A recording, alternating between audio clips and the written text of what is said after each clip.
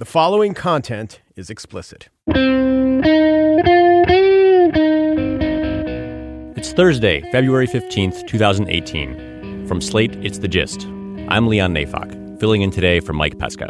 So, before the school shooting in Florida, the thing I couldn't stop thinking about was the career of technology writer Quinn Norton. On Tuesday, it was announced that Norton was joining the New York Times editorial board, and that she would serve as the paper's lead opinion writer on the power, culture, and consequences of technology.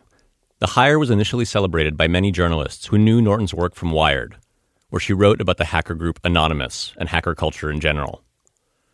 After the Times announcement, people on Twitter started circulating pieces that Quinn Norton had written in which she described a notorious neo-Nazi internet troll as her friend.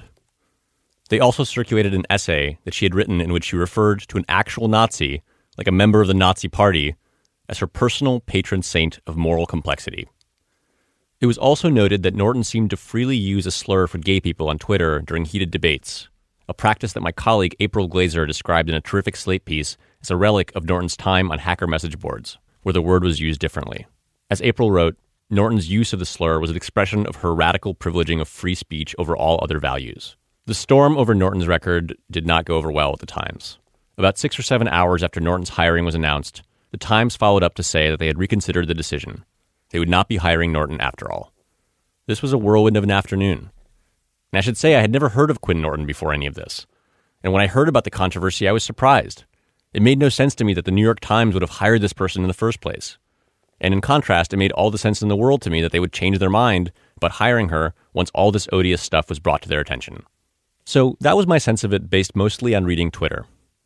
But then I started seeing quite a few prominent people, figures with sterling reputations in left-wing circles like Ethan Zuckerman from MIT and Scott Klein from ProPublica, saying that the Times had gotten it wrong.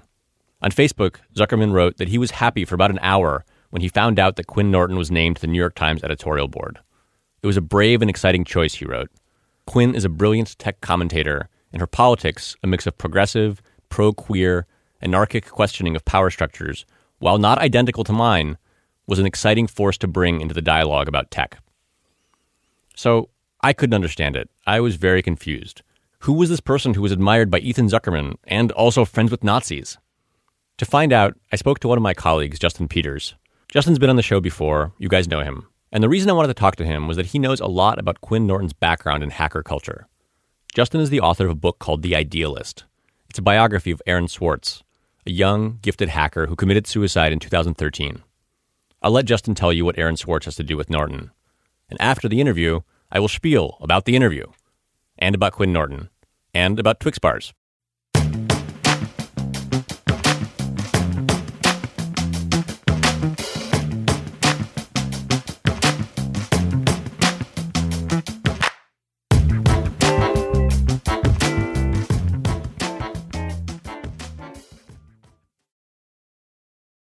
I'm here now with Justin Peters to shed some light on Quinn Norton and the tech world that she came out of. Hey, Justin, thanks for coming on, even as you are up to your ears in the Olympics. It's all right, man. Happy to help out. All right, so I want to just quickly recap what happened between Quinn Norton and the New York Times this week before we get into our conversation. So on Tuesday, it was announced that Norton was joining the paper's editorial board, and she would become the paper's lead opinion writer on the power, culture, and consequences of technology. After the announcement, people started circulating pieces that Quinn Norton had written in which she described a notorious neo-Nazi internet troll as a friend of hers. She referred to an actual Nazi, like a member of the Nazi Party, as her personal patron saint of moral complexity, and she freely used a slur for gay people to address people she was arguing with on Twitter. Then I started seeing all these people with sterling reputations in left-wing circles saying that the Times had gotten it wrong. People, like Ethan Zuckerman from MIT, an editor at ProPublica. And then suddenly I became quite confused and curious. So I'm going to stop there, and I'm going to ask you to explain to me why people like that were defending Norton and on what basis. Well, for one reason, because they've all known her for, going on 20 years, if not more. Quinn Norton has been moving in hacker circles or sort of internet freedom circles basically since the World Wide Web became a thing. So that bestows upon her a certain credibility among other people who've also been living, working, and writing in this world since the 90s. Mm-hmm. And it is baffling to me that the Times did apparently zero due diligence here, because she hadn't deleted any of these tweets. Her account wasn't restricted. Literally anyone could have taken 10 minutes to go through her Twitter timeline, look at some of this stuff, and say, hey, maybe this isn't the best hire right now. And it's baffling to me that either they didn't do that, or, which I think is equally likely, they did do that and said, well, we're going to go ahead and bring her on anyway. Mm-hmm. And there's such a quick reversal here. Yeah, it was like 6 hours, right? 6 hours, like announcing her hire and then announcing that they're parting ways. Like, it makes no sense to me. It's very weird. So I want to be clear about the reason I wanted to talk to you about Norton, and that is that you are the author of a book called The Idealist, which is about a digital activist, hacking activist named Aaron Swartz, who committed suicide after coming under federal investigation. Can you tell our listeners what the connection is between Norton and Aaron Swartz? Sure. I'll preface it by saying that I don't know Quinn Norton, so I have no first-hand knowledge of anything that I'm saying. Meaning you didn't have a chance to interview her for the book or have another kind of interaction with her. Correct. So Aaron Swartz and Quinn Norton first met in 2002 when Aaron was 15, and he went out to California as this 15-year-old computing prodigy who had helped develop the Creative Commons project with Larry Lessig. He went out to California for the big Creative Commons launch party, and he went to a house party at Quinn Norton's apartment. And as far as I know, that was the first time they met. He was 15. She was 28. She was writing on technology at the time and circulating in sort of the really sort of like tight-knit Silicon Valley world of sort of internet freedom people. And when Aaron moved to San Francisco to go to Stanford a few years later, and then subsequently left Stanford after his freshman year to help build Reddit, Swartz and Norton moved in together and eventually started dating. He was maybe about 20 years old at the time. She would have been 33, 32, 33. And it was Swartz's first relationship. It was not Norton's first relationship. She'd been married, right? She had a kid. Yeah, and then she was in a polyamorous relationship with two men when they first met back in 2002. And that ended, apparently, and then she and Aaron dated on and off for, I want to say, 3-4 years until Aaron was arrested after going into MIT and using their computing resources to download almost 5 million documents from the JSTOR database.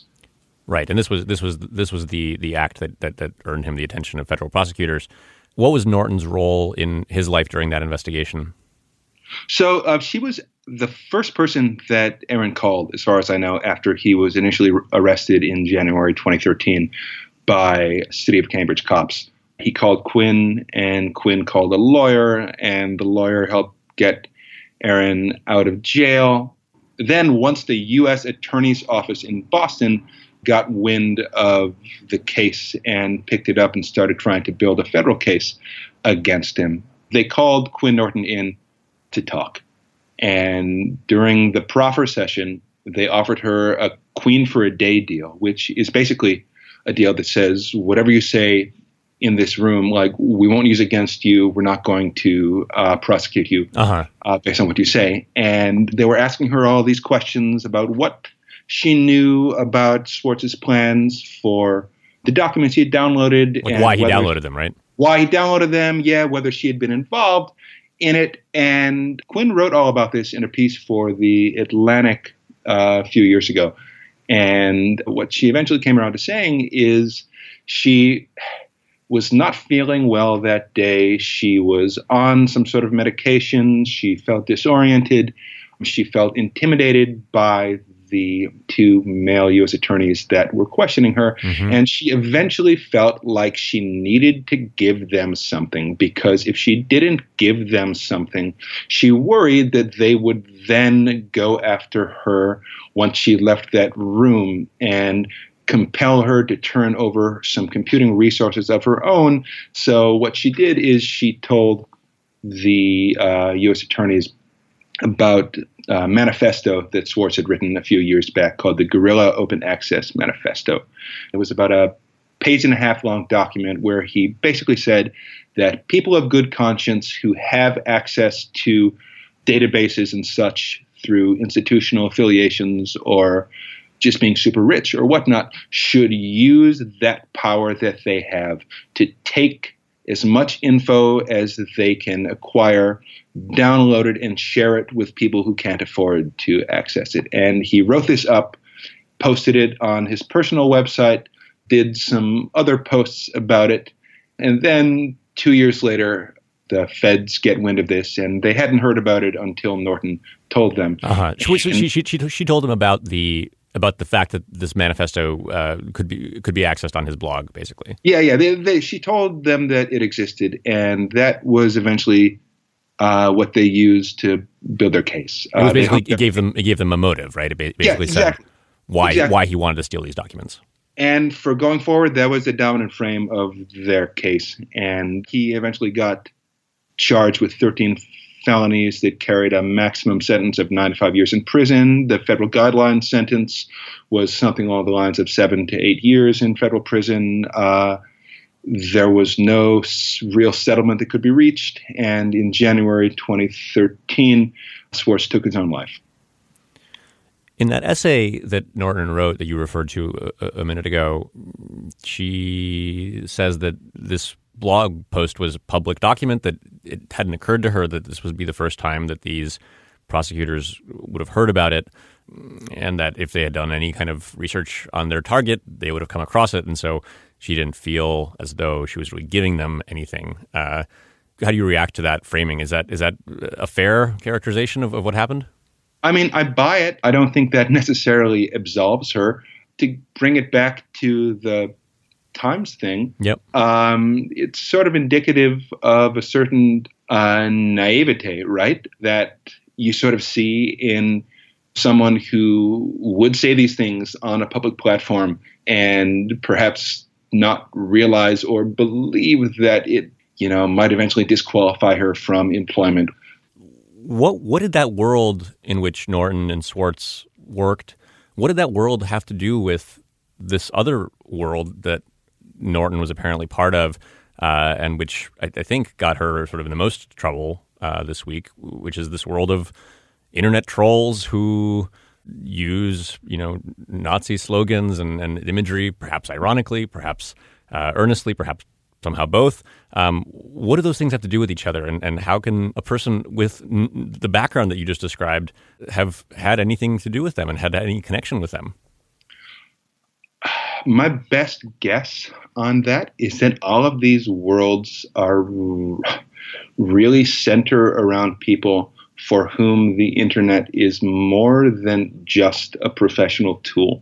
It is sort of a fundamental part of who they are. And I think that there are certain similarities between people like Norton and the sort of Silicon Valley internet freedom crowd who have sort of mainlined the idea of the internet as a tool that, if you know how to use it, can bring about great change in the world. And people like Weave and, the screen name or nickname of the unabashed neo-Nazi / internet troll whom Norton has written about as a friend of hers, someone who she is close with and understands to be a racist and a white supremacist, but engages with anyway, right?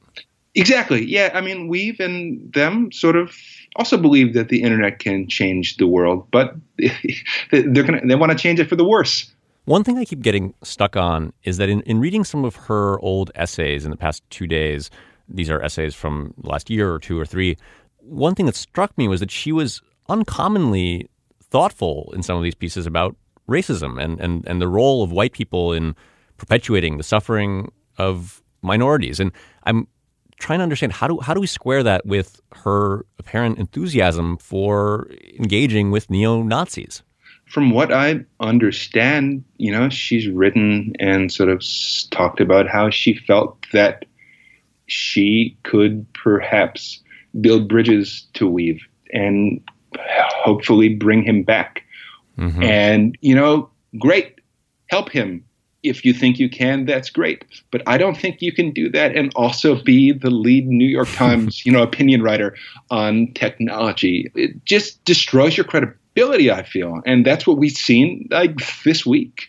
Yeah. And I guess one thing that I'm curious about and how it fits into what you just said is that she seems proudly ambivalent about everything, about right and wrong, about good and bad. And she has one essay in particular that made the rounds yesterday about this guy, John Rabe, who was an actual Nazi who worshipped Adolf Hitler. And in this essay, she tells the story of how Rabe moved to China and in 1937 formed a group that helped protect untold numbers of Chinese people from Japanese aggressors. She writes in this essay that hundreds of thousands of people would have likely died in that bloody winter without their Nazi. I don't know if a staunch Nazi can be a good man, but by the end of it all, in late January, he was a hero. To me, it's quite inscrutable what she means by that and what she thinks, what kind of moral imperative that contains. But I wonder if it explains partly why she was able to tolerate Weave's, not just opinions, but his actions, which were violent and horribly destructive to many people. Yeah, I think it does go a long way toward explaining that apparent contradiction. And I think one thing that she missed in that essay was you have to be able to distinguish between the person and the action. There are bad actions in the world. Neo-Nazism, bad ideology, agitating against minority groups in the real world. Very, very bad. The people who do these things may well be morally conflicted. There may well be more to these people than is easily sort of explained on social media platforms. I will grant that. People are complex. Actions are comparatively simple. If you're going to be a credible pundit, you need to be able to distinguish between the person and the action. And that's what, from all I've read, she hasn't done. Yeah. The people who called for her firing, actually, I don't know if it was that simple that they were calling for her firing, but the people whose outrage at her hiring resulted in her dismissal, I couldn't quite tell if most of them thought she was a white supremacist and a Nazi, or if most of them thought that she was a bad choice for this job for the reasons that you've just laid out. I don't know. I don't really think it matters. Here's the thing, man. I think she probably would have produced some good columns. I would have been interested to see what she would have written for the Times. Quinn Norton was not a basic choice, and, that's perhaps, a good thing. But she also wasn't a good choice because there's plenty of other people out there who will also do interesting, thought-provoking, nuanced work for the New York Times, mm-hmm. who do not have a clear history bragging about how they are friends with notorious assholes, mm-hmm. and, saying stuff that people of good conscience and good faith actors could read and say, this, to me, throws the Times' credibility into question. Right. All right, Justin Peters, thank you so much for being on the show. It was just excellent to talk to you. Thanks, Leon. Talk to you soon, man.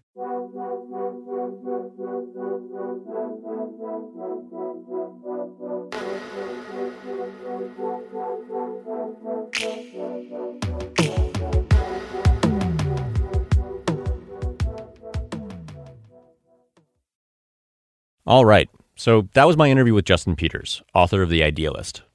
I don't know if what Justin said was a spontaneous articulation of how to think about this stuff, but it felt new to me, or at least it made me doubt the intuitions I came in with in an unfamiliar way. Those intuitions were mostly informed by Quinn Norton's essay, The Problem with White Shunning. It's the essay I was referring to when I said that she seemed to have an uncommon sensitivity towards race. The essay was published on Medium in November of 2017, a couple of weeks after the election. I read it the day after Norton got unhired by the Times, which was, again, a day after I learned her name. I found it really jarring to read this essay after seeing Norton taken down as a Nazi sympathizer. Because the essay is about how white people have a responsibility to confront their racist friends and relatives, to argue with them instead of washing their hands of them. Norton thinks that it's immoral for white people to passively allow the racists in their lives to continue thinking the way they do, because it forces minorities to bear the brunt of that racism. Here's a quote. People often say that if you don't throw these people out of your life, you abet racism. But the problem was never having racist friends and family. That's an inevitable part of whiteness. The problem has always been white silence. When you have racist friends and family, your silence enables and perpetuates their racism and the harm it does in the world. I think this essay is really good. It strikes me as enlightened and persuasive. Maybe I'm missing something, but it reads to me like an explanation for why Quinn Norton was friends with this monster known as Weave. And it's an explanation that strikes me as unassailable, morally, politically, on every level. I didn't understand how anyone could read this essay and think that Norton, by virtue of being friends with someone like Weave, should be viewed as a Nazi collaborator, a person who tolerates Nazis and at the end of the day is just as bad as them. But talking to Justin made me think that maybe this was a caricature of the quote-unquote social justice warrior position on Norton. Justin's point, as you heard, is that it's absolutely possible to acknowledge a person's complexity, and that it's okay to find them interesting and to feel conflicted about them, while nevertheless judging without any equivocation the things they actually do. And the undeniable fact about Quinn Norton's friend Weave was he did more than just say abhorrent things. He did them. For example, he provided indispensable tech support for the Daily Stormer. He also hacked printers on college campuses so they would print out swastikas.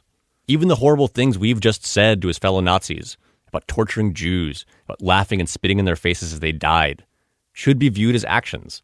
If they weren't actions, a troll like Weave probably wouldn't think they were worth saying. The Quinn Norton story, the story of her aborted career at the New York Times, demonstrates to me something that people on the far left have been saying lately, which is that no, there is no room for equivocation here. You have to have principles, ideals. There is such a thing as right and wrong. Just for instance, Slate just published a piece headlined, "Actually, Owning an Immigrant is Bad." It's a response to an essay in Politico laying out a policy scheme in which individual small business owners would be able to sponsor people in other countries to come to the U.S. and work for them for less than minimum wage. Now, I don't really want to get into the merits of either article, but the point of the Slate headline was that there are lines, that owning human beings is wrong, and that's the end of the discussion. There's a lot of power in this construction, and you see it quite a lot lately if you read the news and if you read Twitter, that something is bad with a capital B. I have a colleague, Osita Nwanevu, who uses this construction quite a bit. Now, I wouldn't single him out like this if I didn't think that he was such an excellent writer and such an original thinker. But since you all know he is, since he's been on the Gist before, I don't need to explain why I was psyched to read his Slate piece about Quinn Norton. In the piece, Osita argues that according to Quinn's worldview, complicated people are best evaluated with a simple and universalizing ambivalence. I think that's a brilliant phrase, simple and universalizing ambivalence. Osita is right. Always being like, well, yeah, I don't know, gotta see both sides, nothing is disqualifying. It's kind of an easy way to move through the world, even if it leaves room for you, okay, for me, to self-identify as a man of nuance. What's interesting is that I think of Osita as a real liberal. And I remember when it was conservatives who were making the case for moral absolutism.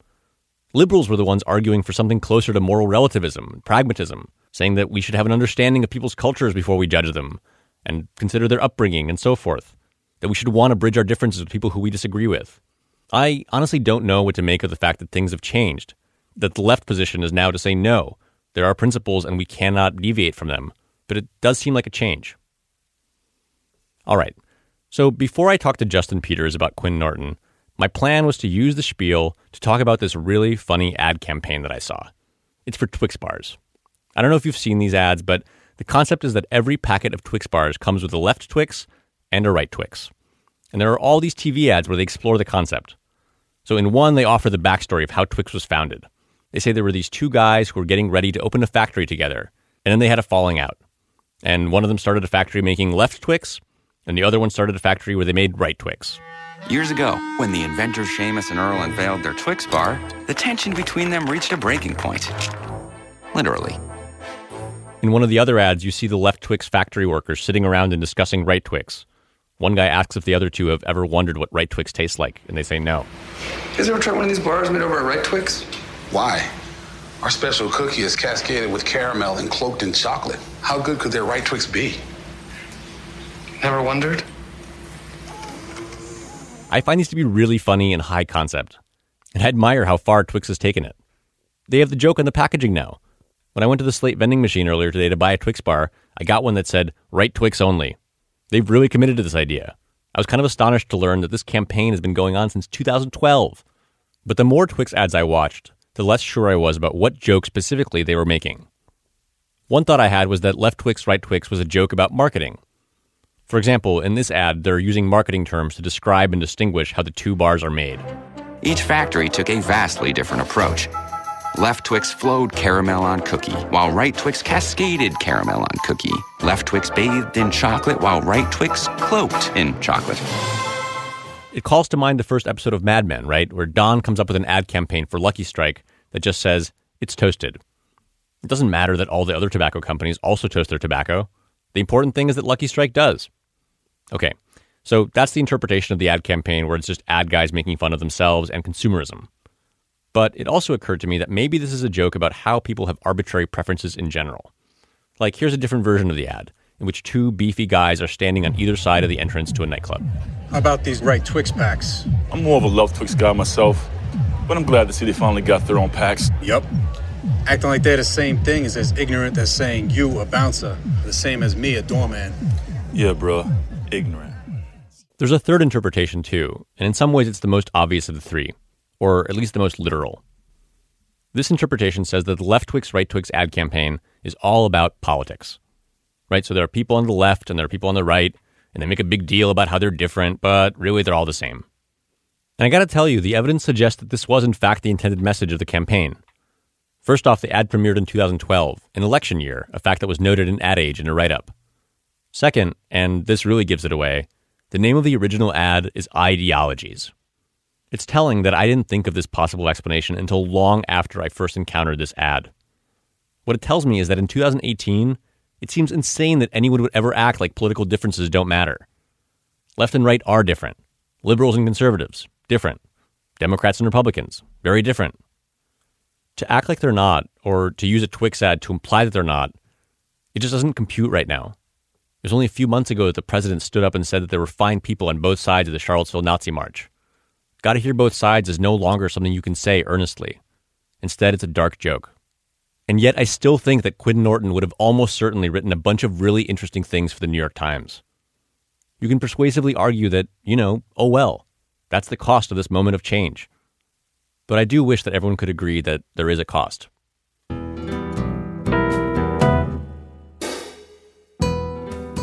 That is our show. Pierre Bien-Aimé is the producer of The Gist. Mary Wilson is senior producer. Steve Lichtai is executive producer of Slate Podcasts. Mike Pesca is the host of The Gist in absentia. Oomperu Deperu Duperu, and thanks for listening.